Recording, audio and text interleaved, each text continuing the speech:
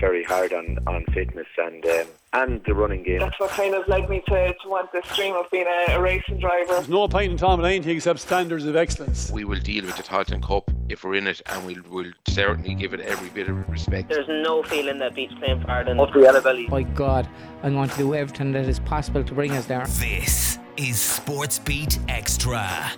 On this week's episode, I'm speaking with a woman who's dedicating her time to research and improvement in the female athlete. But first, we're focusing on Wexord FC, who begin life without Ian Ryan.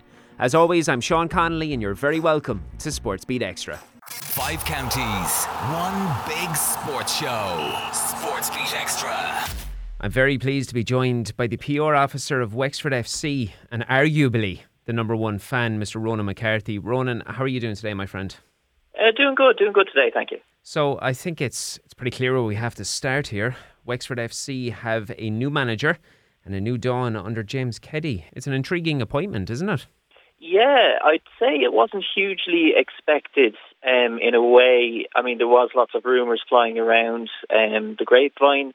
But yeah, James Keddy seems to have been the number one choice after a huge amount of interviews over last weekend.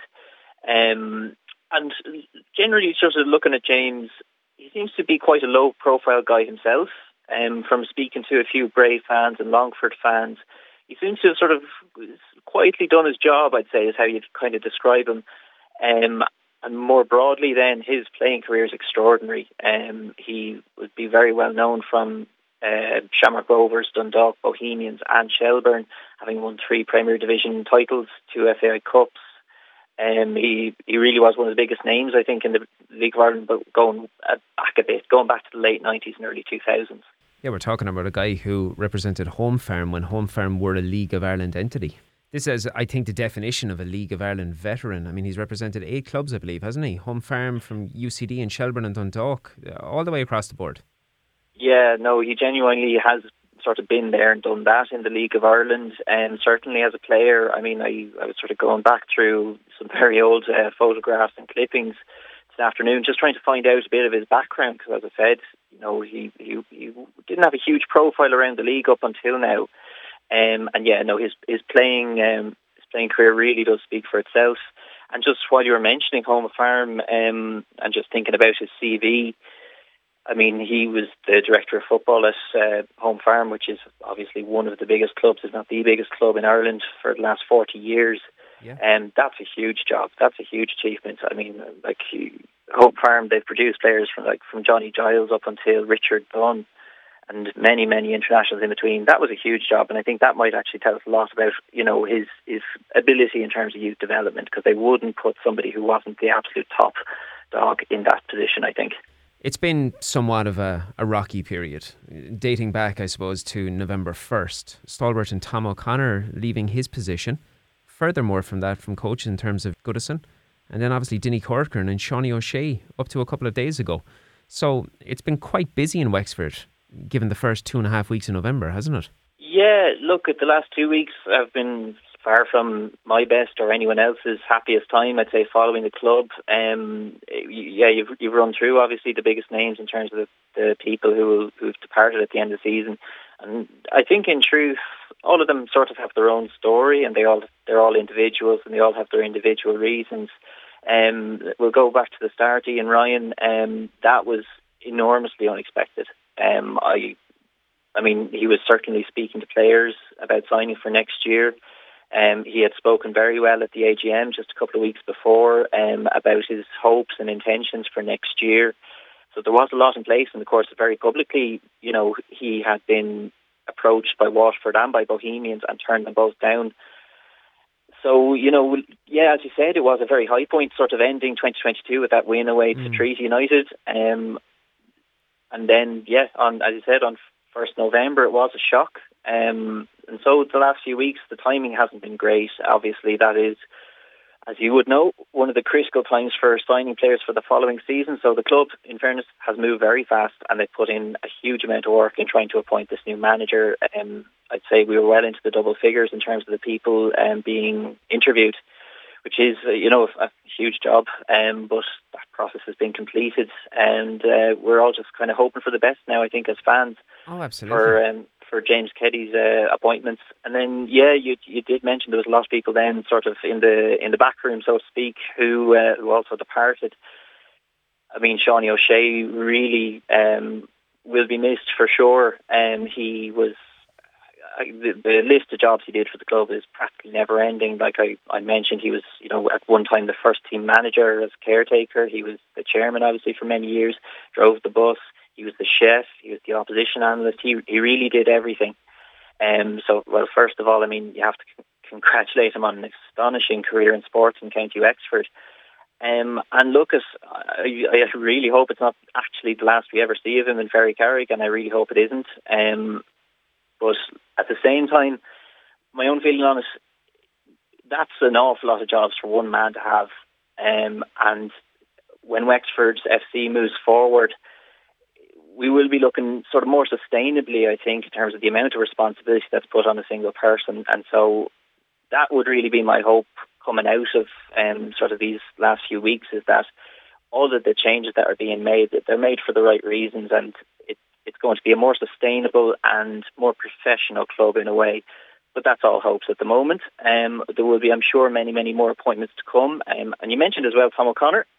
He was the director of football and under-19 manager. Again, that's a huge responsibility for one man. That's two really, really big jobs. And again, there will be appointments there to be made. We have appointed John Godkin as the head of football operations. And this is almost spearheading what is going to be in New Look Wexford, a more professional sort of structure in the context of how, I suppose, these ideals are going forward with these appointments. Am I correct in saying that? Yeah, one of the things I really think about when I think about John Godkin's arrival, or say, let's talk about the whole last 15 years, and especially, let's say, the last, 5 or 6 years since the club was, refounded as Wexford FC. And, social media has made the conversation sort of very public. One of the biggest criticisms, I think, of Wexford has been it hasn't been locally focused enough.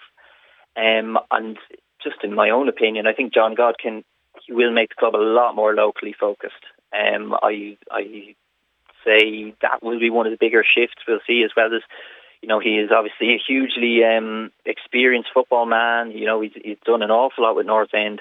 But as well as that, I think it'll make the local focus sort of undeniable. And that's something that I think Wexford has, in fairness, lagged. Because look at when all these changes were happening, I think a lot of people were sort of wondering, what have we lost? And, what are we losing more generally with these changes?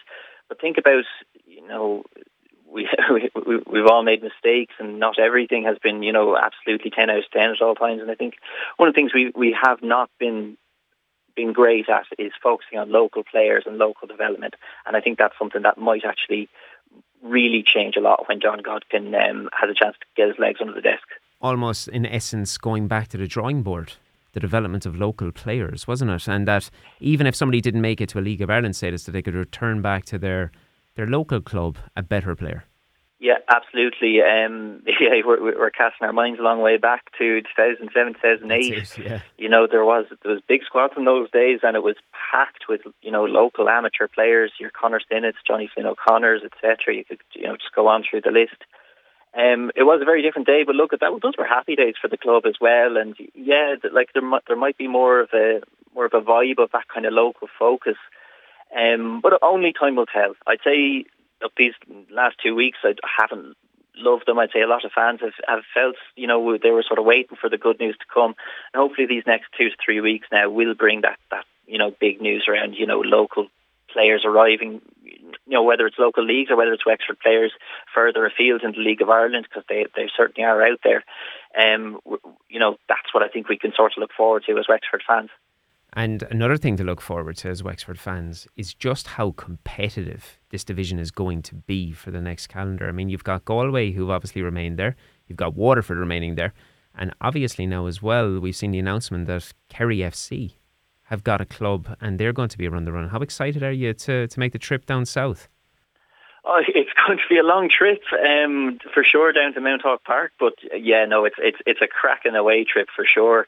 You love to see new regions coming into the League of Ireland big time, and yeah, Kerry in particular, that will be an exciting one. Absolutely. It's interesting as well. Look, they're going for kind of a similar philosophy to Wexford Youths back in the day. Billy Dennehy did his press conference earlier this week. He's looking to bring young Kerry footballers into the League of Ireland rather than looking further afield. And they are going to be sticking to an amateur status as well. He was mentioning. So it's a club that's definitely going to be doing things the right way. There will be a lot of travel next year as well, with Finn Harps also coming into the league. I was just going to say it to you. Yeah, you're going all the way down south and all the way up north then as well. Yeah, no, it is going to be a lot of travel, but just spare a thought for Finn Harps, I know. who have Longford Town as their closest trip, and that's nigh on 200k. So we'll I think maybe slightly count our blessings that at least we're at this end of the country. Well, look, all in all, when you sort of try to recap on what has been a very eventful season, Wexford have very much put themselves back on the map. People are talking about Wexford FC in an entirely different light. And it's not necessarily now that people are focusing their attention, we'll say, on Wexford Youths and the fantastic accomplishment that the women's side have done. But Wexford FC have really got back on the map. And ultimately, as a spectator from the outside looking in, you want to be able to say the 18 months that Ian Ryan has spent at the helm developing what has been a fantastic project, that James Kelly can now take the reins and bring it to the next level. And ultimately, I'm very excited to see how it goes. Oh, absolutely. I mean, as a jumping off point, sort of, as you say, over these last 18 months, how much we've moved forward is enormous. A lot of that is down to Ian Ryan, the squad he brought in, the results we got. And then, following on from that, obviously our attendances, they more than doubled last season. There's a lot, the highest they've been since 2015. So look, that's all a huge plus. And look, even, leaving Ian Ryan's input aside, a lot is moving forward with the club more generally. Since the arrival of Tony Doyle as CEO, we've seen enormous changes, and I think a lot of them are for the better. And most specifically, I think one of the things that has really improved is around the stadium. This is obviously a weak point for practically the entire League of Ireland, is that they don't always have a stadium that they can be hugely proud of. And change and improvements and construction takes so long in the League of Ireland. Like Shamrock Rovers, the biggest club in the country, they were waiting 30 years for their stadium when it just had one stand. Even for Wexford, though, we've seen an awful lot improving in the last just 3 or 4 months. You can look at the pitch and just look at how much that's come on since Ben Turner came in. As well, the stand has obviously been repaired and it's looking a lot better. All the clubhouse has been repaired. There's a new media gantry coming in, and I think nearly the biggest one is going to be the work on the gym. We've been looking at sort of the shell of a gym for the last 15 years or so, with very little or nothing inside it. That's now actually going to be coming to fruition in these next couple of months for sure. So I mean, we're seeing huge changes and huge improvements and massive leaps forward for the club, very broadly, even leaving aside the input of Ian Ryan, which will be missed, I'm sure. But look, we have benefited hugely from these last 18 months. Ian Ryan's obviously been appointed at Bray. He's moved to the club that finished below us, whereas we're going to be hopefully leaping forward then in these next 12 to 24 months. Nothing but exciting times for Wexford. I can't wait to see how it unfolds. Ronan, thanks ever so much for your time, as always. Very much appreciated. 5 counties, one big sports show. SportsBeat Xtra.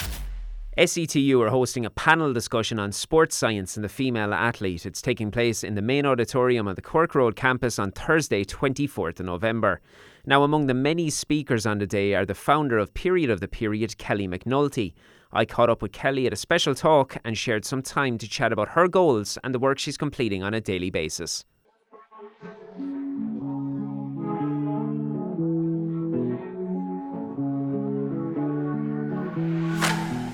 So, first and foremost, as the founder of Period of the Period, what is your goal? What is your mission? Yeah, so it's really just to change the narrative around, women's and girls' participation in sport and also performance. So I started my PhD, which is looking at a women's-specific area of the menstrual cycle, hormonal contraceptive. And when we all got locked in during COVID, I really started reading a lot of my research and realising, there isn't actually much out there to answer the questions that women and girls actually have. So I started that platform as a way just to, broaden that gap between, the research that's going on and what we do know in terms of evidence-based practice. So just kind of closing that gap so we all have the information, awareness and knowledge around these women-specific topics, really. Have you noticed that the gap has closed? Have you got further to accomplishing, I suppose, what you want to get toward with your end result? Yeah, no, so I think that's a really interesting question. So I was involved in a research paper that we did last year, which basically was looking at this data gap we have in terms of male research versus female research. And what we wanted to do is we took sort of all the data from the top sports science journals we went back from 2014 all the way through to this year, so it was 2020 when we finished. And what we found is actually that there was only 6% of studies being done exclusively on women. So you can see that we've got this massive data gap in terms of only 6% were including women in their studies. So you can see that actually that hasn't really changed from the past. We haven't included women and we're still not including women. So there are so many unanswered questions that we do and potentially so many opportunities to enhance women's not only performance but health and well-being in this area, just general participation in sport. So yeah, this gap is closing. It is hopeful for the future. I know when I started my PhD, no one was really interested in this space or talking about it. Compared to now, it's so much more talked about. So hopefully, we kept on getting that funding and that interest to hopefully answer some of these questions we've all got. Essentially opening a can of worms. And if you go searching for A, you end up inevitably searching for A, B, and C. What are some of the key factors that you have unlocked? Yeah, so my main research area, like I mentioned, is on the menstrual cycle and hormonal contraception. And those are, some of the more obvious factors that we need to consider as women and girls in sport that are different from men. So we're not a totally different species. I'm not saying all research done on men so far, it isn't applicable to women. We are largely the same and that can be used. But there are specific stuff like the menstrual cycle and how that affects our hormonal contraception, but also more broadly in terms of things like breast health, pelvic floor health, pregnancy, postpartum, menopause. They're all kind of female-specific topics that have all went relatively under the radar, and we need to kind of shine that light on. We're not totally different, but there are some different factors that we do need to consider when we're taking part in sport. What is your key takeaways, and what have you found significant in terms of injuries, performance, anything of this magnitude? Yeah, definitely. So like I say, my research is based on the menstrual cycle, hormonal contraceptives, and what we mainly focused on was, does this influence our ability to perform? Does it influence our ability to recover from exercise as well? So basically we have, these hormones across the menstrual cycle. They follow a very cyclical, fairly predictable pattern each and every month. And because we have receptors for these hormones, estrogen and progesterone all around our body, so they're not just limited to our reproductive system, they're in our brains, they're in our muscles, they're in our gut, they're in tissues, in systems that are important for sports performance and training. So because of that, it can affect performance and training. So we looked at kind of all the studies so far in terms of menstrual cycle and performance and found that when women are on their period and bleeding, they might suffer from a trivial reduced exercise performance compared to at other time points in their cycle. And the same is true for if we look at, women on hormonal contraception. So most women are on an oral contraceptive pill, and that is the most commonly used and most researched. And what we found here is that the pill might slightly reduce exercise performance, but the key thing here is that actually the biggest thing we found is every woman's different.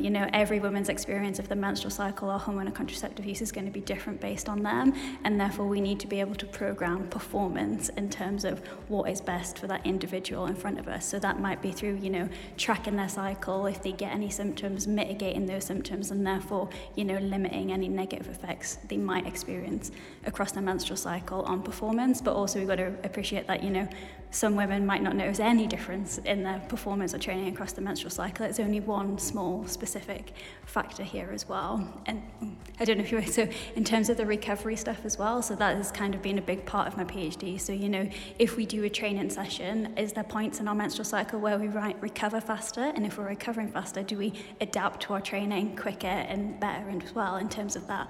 So we had really interesting studies that had muscle biopsies and everything including, and basically we're just analysing some of that now, and there are some really interesting findings in terms of recovery quicker at different points across the menstrual cycle. So namely, when we've got this big high estrogen spike just before we ovulate, that could be a really good time for our recovery, whereas when we're on our period, when our hormones are low, recovery might take a little bit longer for training as well. So again, it's likely to be very individualised, just as it is with performance, but it's these factors that we haven't really considered that could just give women a specific edge to their performance, or just help them keep performing at their original ability.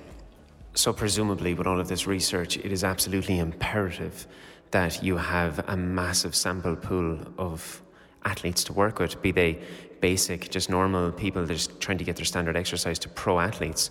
So how important is it to have a community that are willing to share their experiences with you?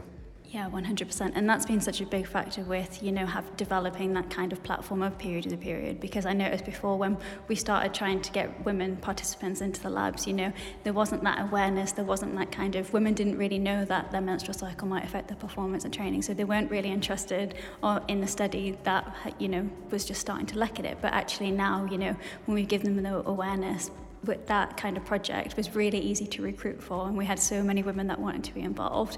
The problem that we had is that we didn't have enough funding to actually have all the consumables to then, have all these women taking part. So there's a bit of a balance there in terms of that as well. But hopefully as we get more awareness, we get more funding and we get more research, and we can really make a difference to not only their sort of performance, but also that kind of longevity of taking part in sport throughout their whole life. It doesn't matter your nationality or where you're based. So how can somebody get involved? How can somebody speak with you or speak with your team or supply information that can assist with your research?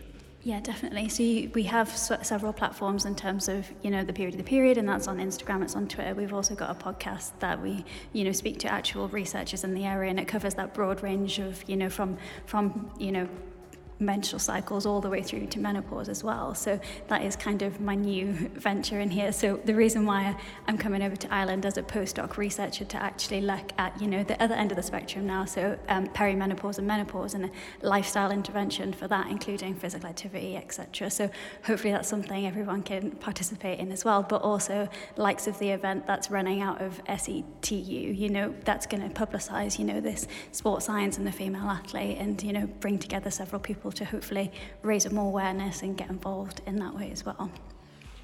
And what about Kelly McNulty? I believe you're an avid Newcastle United supporter, are you? Are you happy with how things are going at this moment in time? It's good at the minute. We're all happy in Newcastle at the minute, so yeah. And are you actively involved in any sports at this moment in time yourself? So I've always, this is kind of the reason why I got into the area. So I was a keen golfer, played a lot kind of at a national level, international level growing up. And like I say, it was something that kind of had a massive effect on my performance and my training. But at the time, we were mixed in with the boys, doing the same training as them, doing everything. But I just hadn't got the questions. I was struggling with the menstrual cycle or hormone contraception, and there was no one to kind of go to and speak to. But hopefully that can change for the next group of, young female athletes that were just starting now, that they have those answers so they can hopefully perform better. Brilliant talking to you, and I wish you the very, very best in everything going forward. I look forward to it with a keen eye.